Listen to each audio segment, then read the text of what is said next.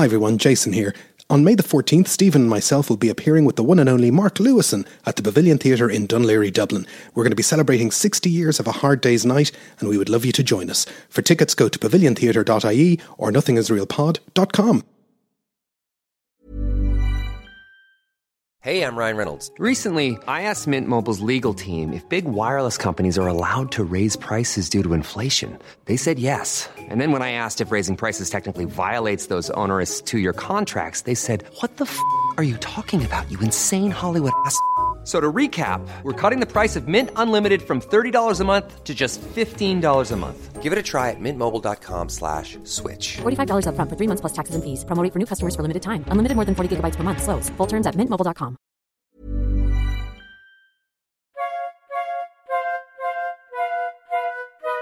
Welcome to Nothing Is Real, a podcast about the Beatles. Everybody thinks they know the Beatles, but how much do we really know?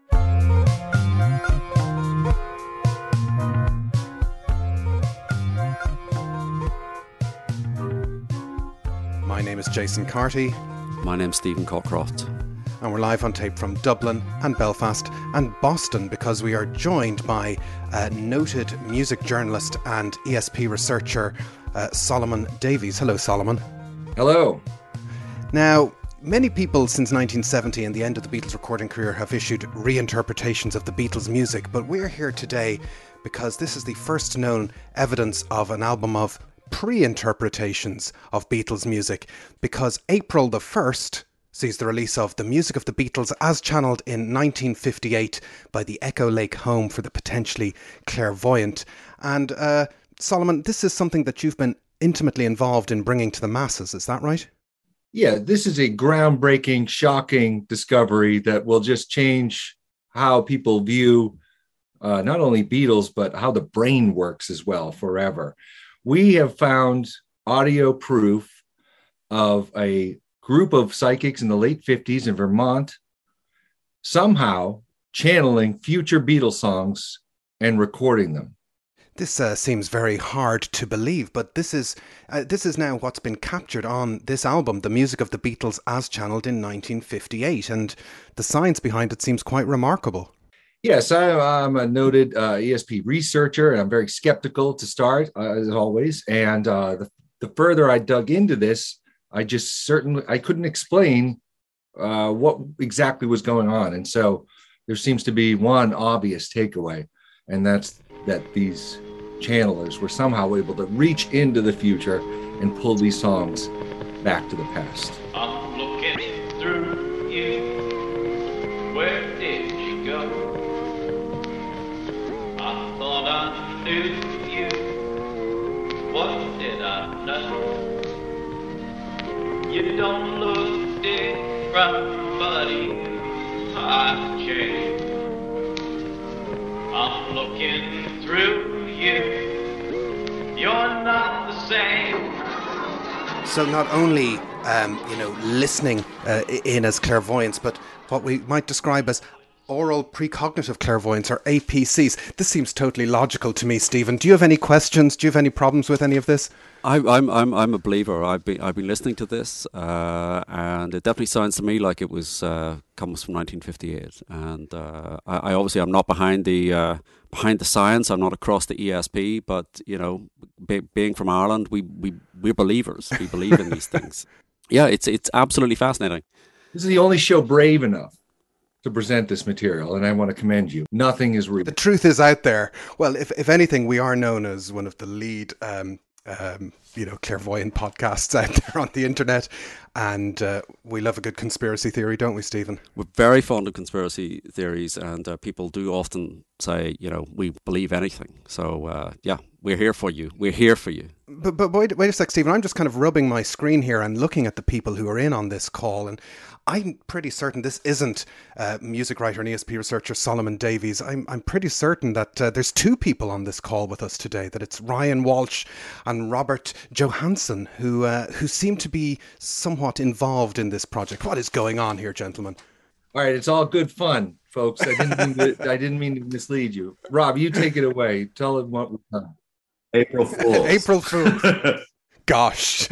And you all believed us up until this moment. Ryan and I, like during the pandemic, we decided we wanted to make this project about the Beatles because we're both fans of the Beatles, and we worked together a long time ago because I moved to New York, and back in Boston we had a band together, and we made this one album called Complete Recordings of Dust Johnson. This is like 20 years ago. Yeah, 20 years ago. We made this recording called The Complete Recordings of Dust Johnson. Made it like over one long evening, like deep into the night, where we tried to create all the recordings of this strange Appalachian character that we had found, these special recordings. And it became this kind of cult thing. Like people in Boston knew about the album, and I think people different places as well, right? Because Ryan, you put it online. I would put it into download sites, and I would shove it into CD orders that I got, and so people had it, but I hadn't heard. No one had brought it up to me or Rob in about 20 years. But someone asked for it, emailed, and I was so tickled by it. I sent the email to Rob, and I was like, this kind of dovetails with another idea I had. What if we faked old Beatles songs sounding like they were recorded before they existed? That's just, the whole concept is troublesome, and I loved it. And we started from there.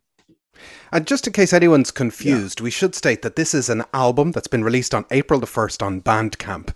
And it is called The Music of the Beatles, as channeled in 1958 by the Echo Lake Home for the Potentially Clairvoyant.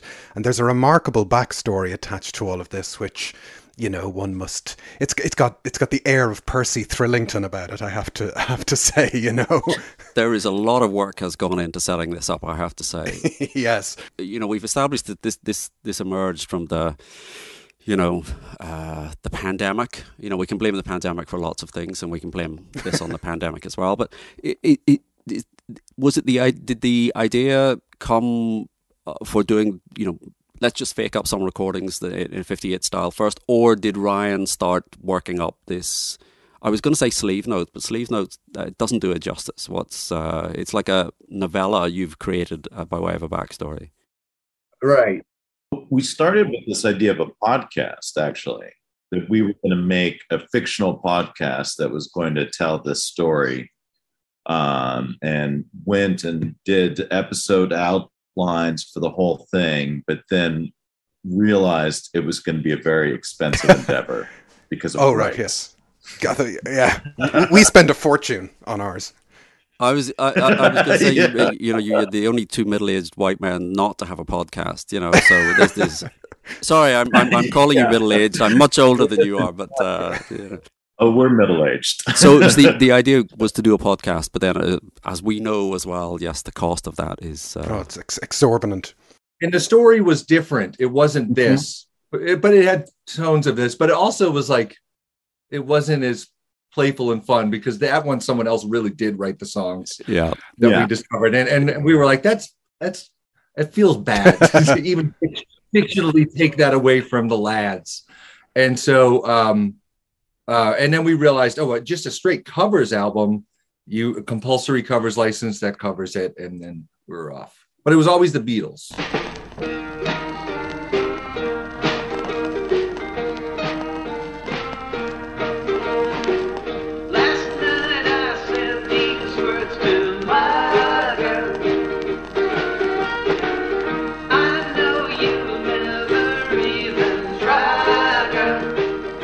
Where did you first encounter the Beatles? I know they're just kind of all pervasive. They're just out there in the atmosphere. But was it kind of when you were kids, or? Yeah, for me, it was when the anthologies came out. So in the 90s, because my parents didn't really listen to the Beatles. They listened to more like folk, like Simon and Garfunkel and things like that. And then, but once those anthologies came out and there was all this kind of Beatle mania again, I became completely obsessed. And for a year, I think I only listened to the Beatles. Yeah. And just went through all of the albums over and over again. And, at first I liked the early stuff, and then I liked the later stuff. And now I like the middle stuff. because you're middle aged. Yeah, Sorry, I'm going to have to keep apologizing for that all the way through this podcast. But there's a friend of mine came to the Beatles in much the same way, and because he arrived at sort of landed on Anthology, he regards those as being the definitive versions. So particularly with Anthology 2 and 3, where you got the Esher demos and stuff like that. So when he hears the finished versions, he thinks that doesn't sound quite right. That's not how I remember it. Right. And I think and I think is that the same thing? Because there is a sort of hint of Esher demos about what we're listening to here on this. I think. Well, it's first of all, I mean that was the Anthology. The TV version was like the most brilliant propaganda. My story's similar, but I found those Anthology collections like I was like, wait, what is this? It does sound like junky and a collage style. I was like imagining if this was people's entry point, and it was for a lot of people. Yeah, people our age. And they're so good that a junky, cluttered entry point like that could still grab everybody. It's very interesting to see, because I was a few years earlier. My entry point was probably the Pepper 20 years ago today celebrations and the Beatles on CD, and there's all these kind of entry points have kind of become more noticed in the last few years, that the Anthology meant an awful lot to an awful lot of people when it was live. And I wonder how many Beatle fans have been made in the last 6 months with Get Back, that there's teenagers who are hitting that, and they're going to be on podcasts or whatever in 20 years time going, well, actually when Get Back came out I was 14 and that blew my mind.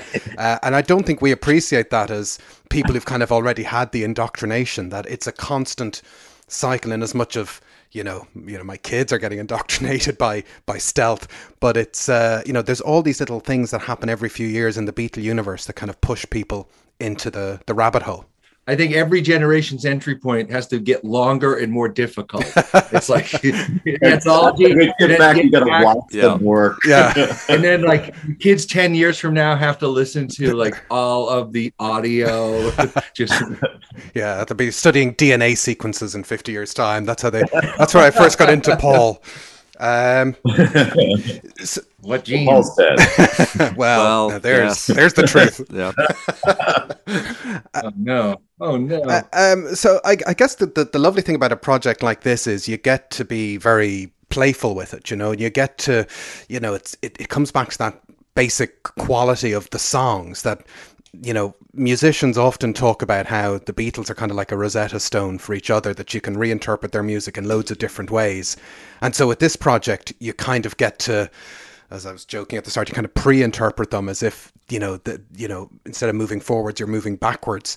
And so how did you decide which songs to use, or what was the selection process? Well, we made like kind of a master list of ones that we were both interested in. Like Ryan wrote a bunch of songs he was interested. I wrote a bunch of songs that I was interested in. And then we kind of cut each other's master lists down until we had 10 songs. And then somebody came in with another 2 songs. So really at the beginning, it was like, which of these songs can be fit into a different era? But then I think we kind of forgot about that after a while. We just felt that any of the songs could fit into whatever we were going to interpret them into. And we did change some words here and there, and we changed some of the chords, we simplified. Yeah, that was the fun of it. It was like, well, everything can be explained by this story structure. They're some of them aren't great channelers, and they screwed up a little bit, and they got the melody wrong. And then they're being backed by this local Vermont band. Like we put all these story elements in that explained all the differences in a way that I hope is really fun. Yeah, when I was reading the accompanying notes, by the time I was about 70% of the way through, I was like, yeah, this all definitely happened, was kind of where I was at. I was like, this all makes a perfect internal sense, and yes, I can see why this group recorded this version of this song in 1958. It's all it's all very totally believable. There is a logic. There is a definite logic to what you're doing. But what I have to say is, my big disappointment with this album is that there isn't a single George Harrison track. there. And Well, there are reasons for that, well, Stephen. If you study the notes in depth. I know that Ryan very deftly explains why there is no George Harrison track there. But what I'm interested in, did the notes post-date the exclusion of George Harrison, or did you just think, oh, this is I'm okay? So I'll pull back the curtain here. So general concept, song selection, and then we really did. Rob came to Boston, and we did all of it in one weekend, and it was a joy. People just sitting around. I have a rehearsal space for the band in Charlestown, and it was a joy. People just came in and out and joined us, and then we realized what we had. I lovingly screwed up the audio. And from there, I started to say, okay, what are the details of the story that would support the audio? Okay. So working forwards in one direction and backwards in another to get to where you need to go. Yeah. And Rob mentioned someone else brought in 2 songs. And the way I got into the Beatles was, I was familiar with the hits and, just them. But I had a high school teacher named Mr. Morneau who lovingly made me a 90-minute mix where he cross-faded songs and they weren't all hits. He is a huge Beatlemaniac, and stayed friends with him after high school. Too. What's that? He saw them live. He saw them live in Boston. Yep. And so he sings "Please Please Me," and I saw her standing there. That's my high school teacher. Right? Yeah. That's pretty excellent. And in terms of the album itself, I know you're saying it's a lockdown kind of concoction, but there must be a temptation to try and reproduce this as a live event, or is there? I mean, we thought about it and talked about it a little bit, but it's like, how would we present it? Like, would we all be wearing robes and we don't have the wig budget. I think you could do that. I think you could just come out as was it CCS and do it in. You just need some dungarees and it's perfect. Totally. We had a great band too. That was the thing. We got all these really good musicians, and of course everybody knows these songs somehow. So it didn't take long to record them even. We would just like chords up and then Rob here sings as the cult leader of the story. Yeah. And there's a few songs where he goes on rants in the middle of the songs. Yes. And those we were hearing those for the first time as he's doing them.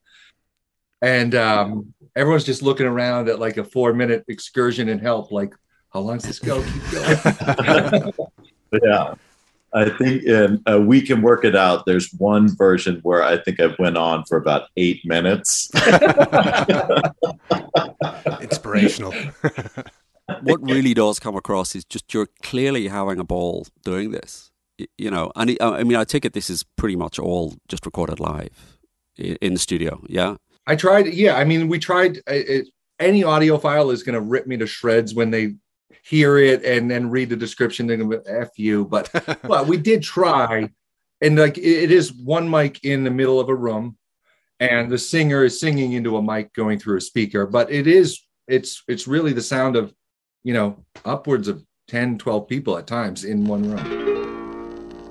Well, she was just 17, and you know what I mean.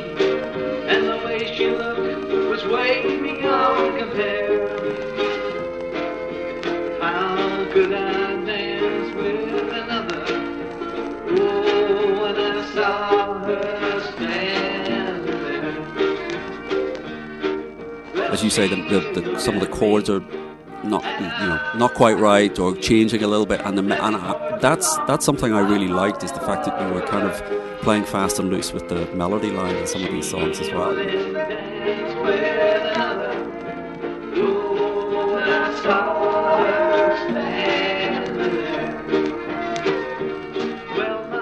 Well, you were talking, Stephen, about how it's a bit like what was it, A Record Home, the Neil Young, Jack White collaboration, or Letter Home, sorry. Where he kind of does the same kind of one mic recording kind of setup as well. I don't know if you've heard that, where he's kind of like in a little booth where you could go in a carnival or something and record yourself, and he does a whole record like that. For his mom, right? For his mom, yeah. And I mean, I remember it was it did not get good reviews, but I actually find it incredibly moving. Some of the things that he was doing and the way he was presenting, and for this to be a sort of a spoof, and it's funny, and there's that element to it. Some of it actually is incredibly moving. Some of the versions of the songs you do. I mean, even without reading the backstory to that version of Yesterday. That is really quite something. It's completely different from the original, but it's kind of hitting all the right spots. Yeah, that the album ends with Yesterday, and it's the Red Sox organist Josh Cantor is playing piano, and Noel Dorsey, our friend, who's a classically trained singer, is doing the vocals, and both but they're both pros. Basically, like my instructions are like, you got to screw up a little bit, or just like just you got to get them. We had to work to get them a little bit off, and I get we found a slightly out of tune piano that helps. But I agree, there was something really. I'm Sandra, and I'm just the professional your small business was looking for. But you didn't hire me because you didn't use LinkedIn Jobs. LinkedIn has professionals you can't find anywhere else, including those who aren't actively looking for a new job, but might be open to the perfect role, like me. In a given month, over 70% of LinkedIn users don't visit other leading job sites. So if you're not looking on LinkedIn, you'll miss out on great candidates like Sandra. Start hiring professionals like a professional. Post your free job on linkedin.com/people today. Hey there, it's Michelle Norris. I'm host of a podcast called Your Mama's Kitchen. When I travel, I'm usually looking for a way to find a taste of home when I'm not at home. And one of the things I love to do when I am at home is entertain. And Airbnb allows me to do that. When I was in California recently, I rented a house that had a great kitchen. And when we were sitting around the table, we were all thinking, we're in someone else's house. Someone could be in all of our homes as well. If you have a home, but you're not always at home, you have an Airbnb. Your home might be worth more than you think. Find out how much at airbnb.com/host. Haunting and beautiful about the end product there. Yeah, I mean that song in particular, because you've kind of got through there's kind of funny songs here. There's sort of takes. I mean, the other thing is a lot of guitar songs that you kind of undermine. I mean, the obvious one is And Your Bird Can Sing, which is just this perfect. In the original is this kind of perfect. No one's quite sure how they get that guitar sound. So you just kind of move completely away from that. Keep the riff, keep the thing. And what are you playing that on an accordion or? Yeah, that's the same guy, the Red Sox organist. He played accordion on all the songs. And I mean, I think leading off with that track is just perfect because it lets you know exactly what you're getting, and that's before Ryan goes too nuts on the dirtying up the tapes and putting in the glitches and stuff like that. Yeah, folks, it gets worse. But it's all explained in the story. 1, 2, 3, 4.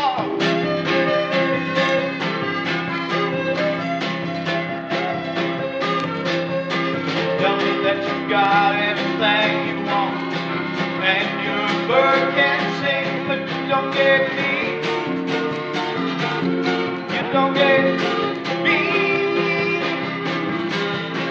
You said you see ribbon waters, and your bird is green, but you can't see me. You can't see. It's all explained in the story. It's like one of those. Absolutely. It's one of those multimedia experiences. You have to be listening to this while you're reading the. It's like Michael Nesmith. Oh, The Prison, yeah. It's a novel and a record, and you have to read. Oh, really? I'm going to check that out right away. Wow. Okay, I sing two. I sing Across the Universe and All You Need Is Love. Yeah. I knew that. Nice work. Correct. And then Rob, you kind of do two characters in a lot of songs. Yeah, I do Bird Can Sing,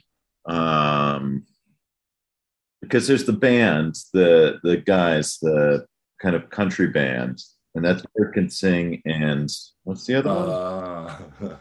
Is it We Can Work It Out? We Can Work It Out, I do, but that's as the cult leader. We Can Work It Out, Help. Right. And I'm Looking Through You. Right. That's a great arrangement. There's kind of like, it kind of suddenly swerves into the crescendo from A Day in the Life or something in the middle of that. Oh, yeah, I didn't even think of that. That's a good reference point. Yeah, that's what we meant. Oh, cool. And then I keep going into these noise sections, which is very much like Day in the Life, which I never thought of. Yeah. Oh, I was just going to say one other vocalist is a fan of my band Holly of the Hills. His daughter came in. I put basically on Twitter, I was like, does anyone have a child? Anyone have a child? You know, the way all good tweets start. Who would, you know, it doesn't have to be great singing, but is willing to sing. And this really wonderful young woman named Avery came in, and it took her a while. I mean, she comes into a room of guys who have been there for 48 hours, and we just had to work and just have fun with her. And she sings In My Life. Very good. I'm glad you didn't get arrested for that tweet. Not like that song. This is a song where I think your version is better than the original. I'm quite happy to put that on the record, because it's that kind of, even before I read the notes, I was thinking, well, it's just Buddy Holly. It's just and I think, how did you get from that very kind of clumsy arrangement that Babies in Black to think, okay, yeah, Peggy Sue, we just... Right. Well, that reminds me, that's another vocalist. I keep forgetting how big the team was. Our friend Leor came in with that idea. He was like, this song is let's do Babies in Black. It's secretly a Buddy Holly ripoff, and we'll lean into that. It's perfect. It's fantastic. And of course, Buddy Holly is all over. I don't know what record that's on in America, but it's on Beatles for Sale. And it's got Words of Love, and so Buddy Holly is on that album. So I just thought maybe that was the connection. But we're learning a lot. This is great. Yeah. It's the serendipity of putting Beatles out into the universe. All the connections that kind of arise that you don't really see coming. Yeah, exactly. That's right. One of the things I was wondering, when you listen to this, is what other band would this work for? Like as we kind of said earlier, the Beatles kind of have this kind of universality, but I was thinking, well, who else could the Echo Lake Home for the Potentially Clairvoyant have channeled in 1958 that would have made such an impact? It's kind of hard to, I don't know whether that crossed your mind about, well, if we did this again, we'd do X, Y, or Z, or whether it's kind of a unique property of the Beatles that you can throw this kind of project at Beatles songs. Yeah, I mean, that was the tough thing. I think from the beginning, it was always, we have to do this with the Beatles. I mean, we thought that when we had the earlier podcast idea, if we changed the band to something else, or even a fake band, that maybe we could do it. But the whole idea was to do the Beatles thing. I mean, of course, you could do like any other big act, like David Bowie or Rolling Stones, maybe even. But there's just something about the Beatles that is so iconic and easy to manipulate into different sort of ideas that might be harder with other bands. Yeah, I think they have transcended band, and they are myth status. And I think it's easier to play with myths. And so that's kind of what we're doing. Yeah. And by the end of the weekend, we had so much fun doing this. We did. Remember, we're packing up, and we're like, "What other band could we do?" Yeah. We could talk about it. And but it's hard to think up. And the Beatles worked perfectly for it. That's a very good way of putting it. That the Beatles have this myth about them, and so if you're creating a myth yourselves with this 1958 premise, then you can actually pull the myths. You can bring the myths together because it's using the same part of your brain in a way. That was intentional. This time I get to say it and really mean it. We did mean that. Good. Is there another couple of reels we're going to find this time next year, or could be? Well, let's see. We'll see how it sells, Stephen. We'll see if Apple hits you with a cease and desist, or yeah. Come on, just let the kids have fun.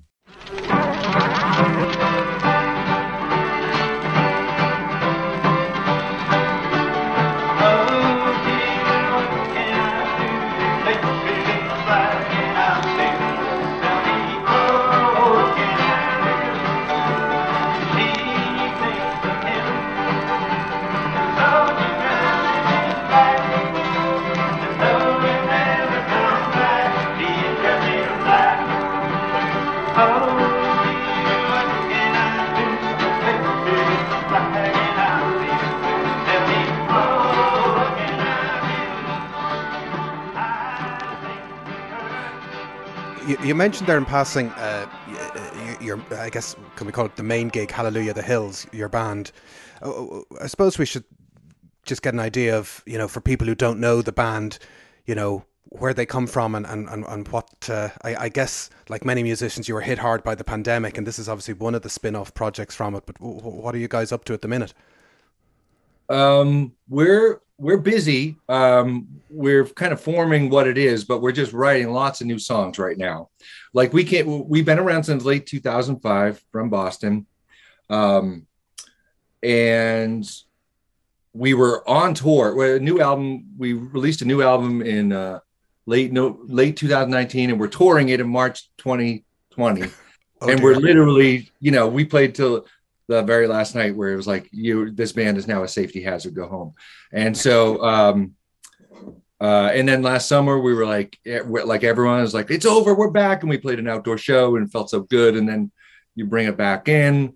But we have stayed busy, and we, even when we're not making music, we're cracking each other up on text thread. It's like we can find ways to, as long as we're bothering each other, the band's going to be just fine. Talk about the things that were canceled for you. Well, I'm come from more the theater world. So yeah, I had a lot of stuff that was canceled, but right before the pandemic, I was commissioned to write this long country music opera that was premiering in Germany. So I got lucky in that I was able to write this 4-hour long piece, in my apartment, annoying my wife a little bit, but and then it finally premiered in Vienna. Oh wow. Last summer. But now stuff got canceled again in the winter, so it keeps going back and forth. Is that something that's going to tour, or is it just? Yeah, it's touring. It's going to be in Athens in June, and then up in northern Norway in Harstad also in June. What's it called? Bert Torito.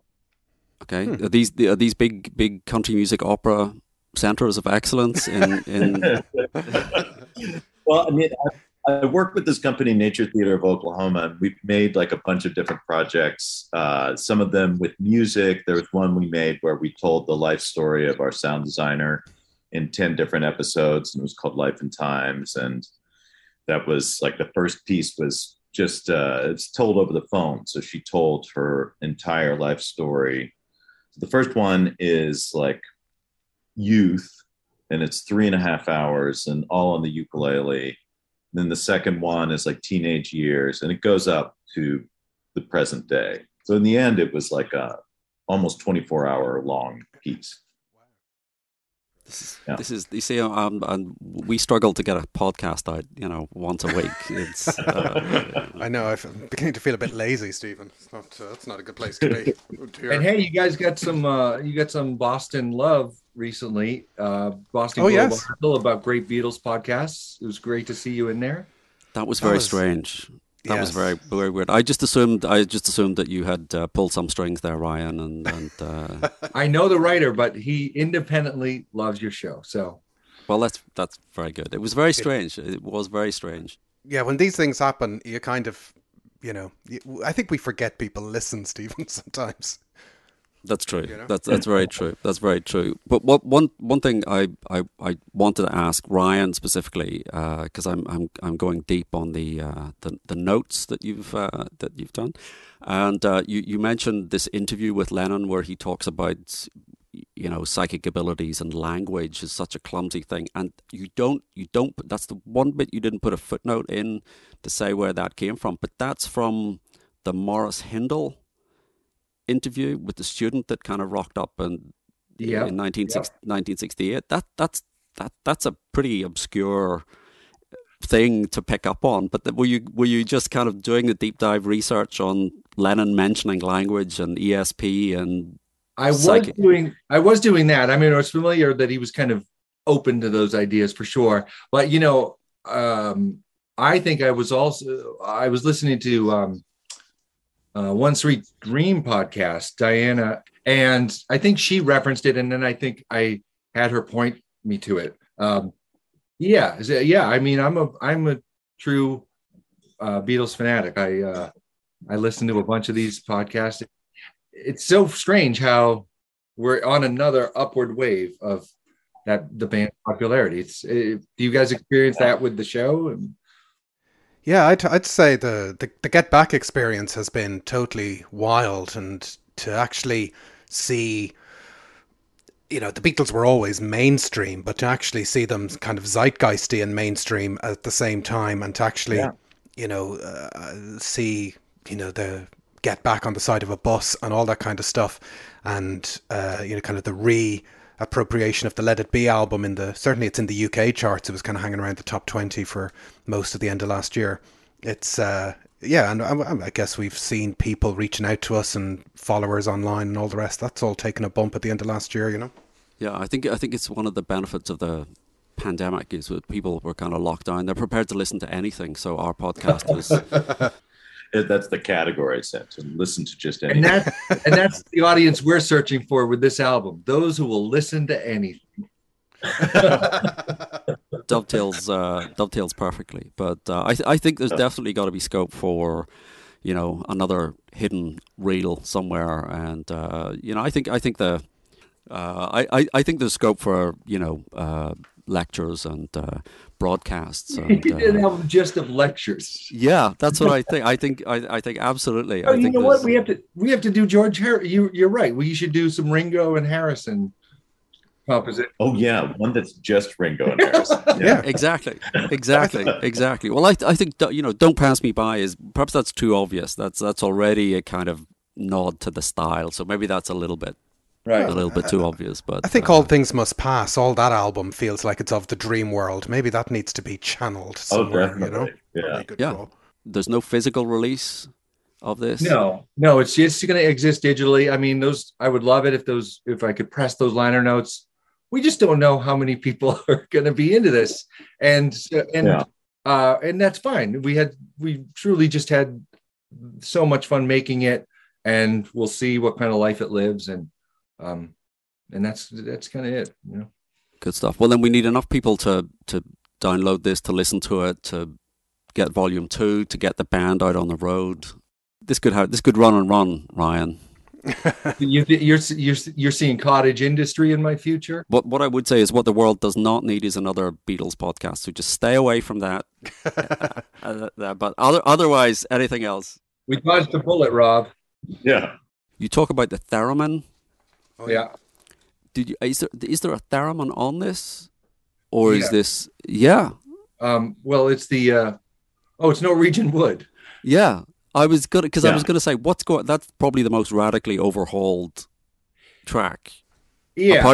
Apart from Rob's improvisation in the middle of Help, but well, I mean, the theremin sounds like such a futuristic instrument, but it's super old, and so that got me thinking to tie it to this project. And then our friend Tyler is a theremin player, and I was like, would you just mess around with pick a Beatles song and hint at the melody, and then we overlay it with one of Rob's speeches, and it's a confounding track.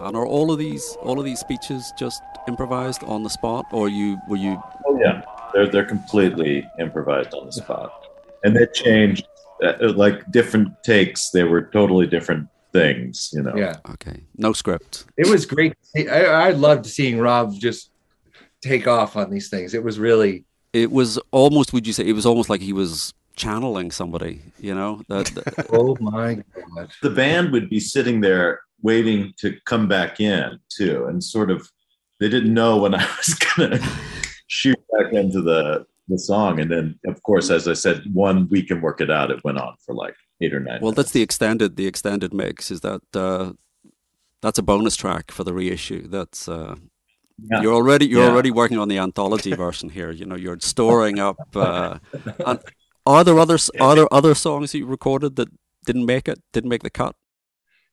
To be honest, no. We used every part of the buffalo, as they say. I think we just, and we were like, we have to get through these 10 songs in 2 days. It was there wasn't a lot of leisure time. Like I would run and get us pizza.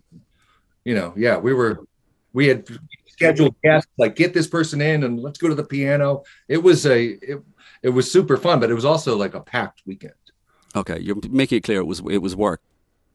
Yeah, that's right. We worked hard. Hard. It wasn't just dicking around, and it was certainly not. No, certainly not. Definitely not. Yeah. Okay. Well, look. We should say that the name of the album is The Music of the Beatles as channeled in 1958 by the Echo Lake Home for the Potentially Clairvoyant. It is available from April the 1st, raised eyebrows, on Bandcamp, and we'll put a link to the album in the description of this podcast as well.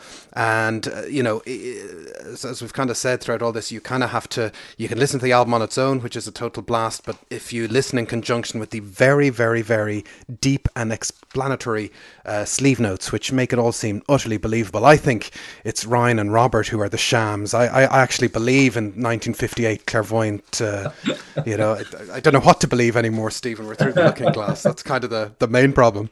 Well, look, guys, we really want to thank you for your time today, and thank you for doing this project. It's an absolute blast, and we hope we can point a lot of people in the direction of listening to it. But thanks for joining us. That's thanks to Ryan Walsh. Thank you for having me. And thanks to Robert Johansson. Thanks, Robert. Thank you. And so I guess that leaves us to just wrap up that we're available in all the usual places. We're on the Nothing Is Real website, nothingisrealpod.com, Twitter at BeatlesPod, the Nothing Is Real Facebook group that Stephen's at. I want to thank all our Acast Plus subscribers. But for now, my name's Jason Carty. My name's Stephen Cockcroft. And this has been Nothing Is Real. Thanks for listening. Rob, you think they're buying this?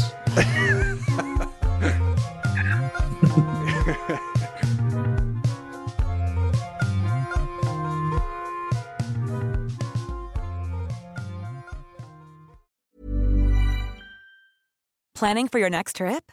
Elevate your travel style with Quince. Quince has all the jet-setting essentials you'll want for your next getaway, like European linen, premium luggage options, buttery soft Italian leather bags, and so much more. And is all priced at 50 to 80% less than similar brands. Plus, Quince only works with factories that use safe and ethical manufacturing practices. Pack your bags with high-quality essentials you'll be wearing for vacations to come with Quince. Go to quince.com/pack for free shipping and 365-day returns. Thanks for listening to Nothing Is Real. We hope you enjoyed today's episode, and if you did, why not become a member? You'll get access to ad-free content, bonus episodes, and so much more. Follow the link in the show notes, sign up on Acast Plus, or visit our website, nothingisrealpod.com.